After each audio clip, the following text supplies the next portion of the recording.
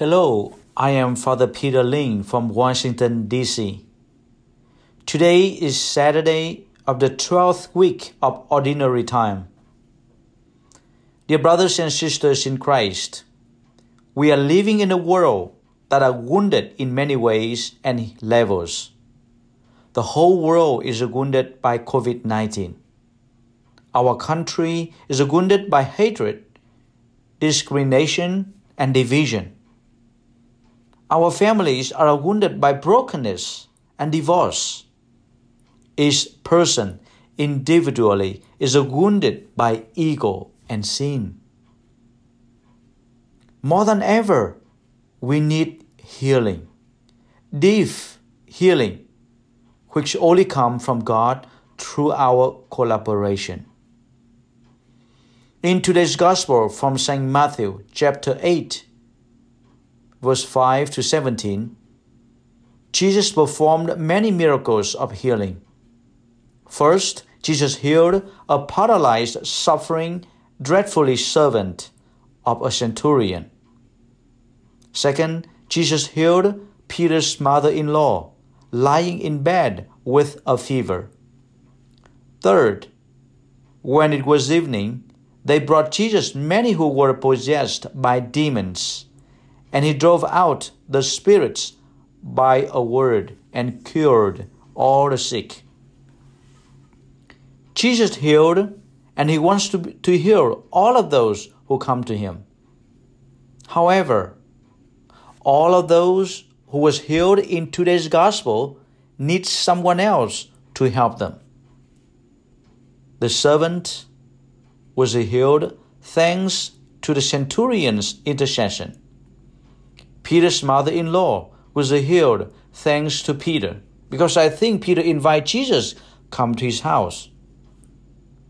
Many who are possessed by demons were healed thanks to others who brought them to Jesus.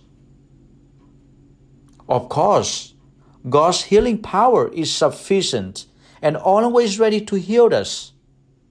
However, dear brothers and sisters, we need one another.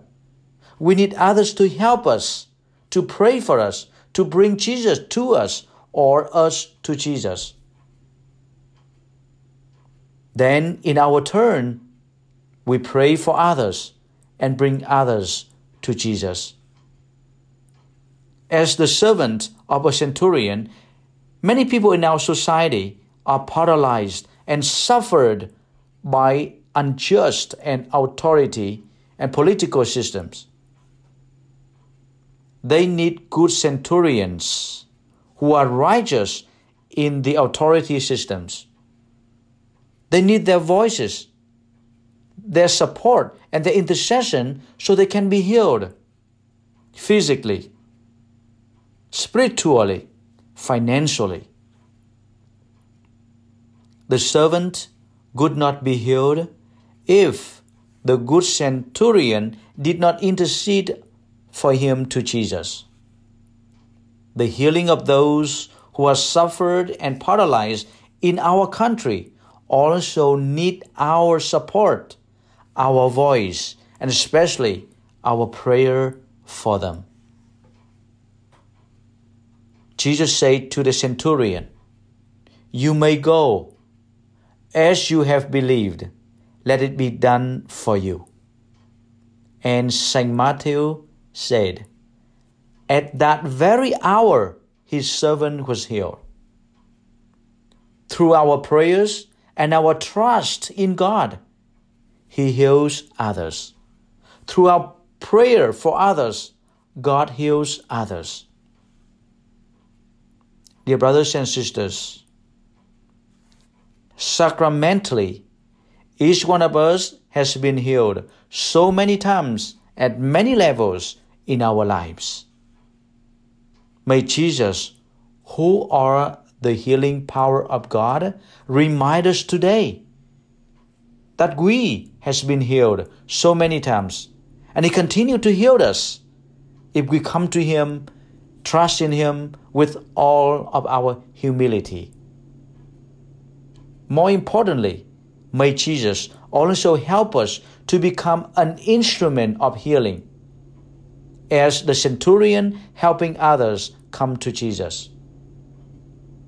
Then they also experienced about the healing of God, the healing that our world, our family, and many others desperately needed. Tomorrow, June 27th, the feast day of our Blessed Mother, Our Lady of Perpetual Help. As Redemptress, I would like to say happy feast day to all of us. May our Blessed Mother, Our Lady of Perpetual Help, also intercede for each one of us, always, perpetually, especially when we need the healing of God.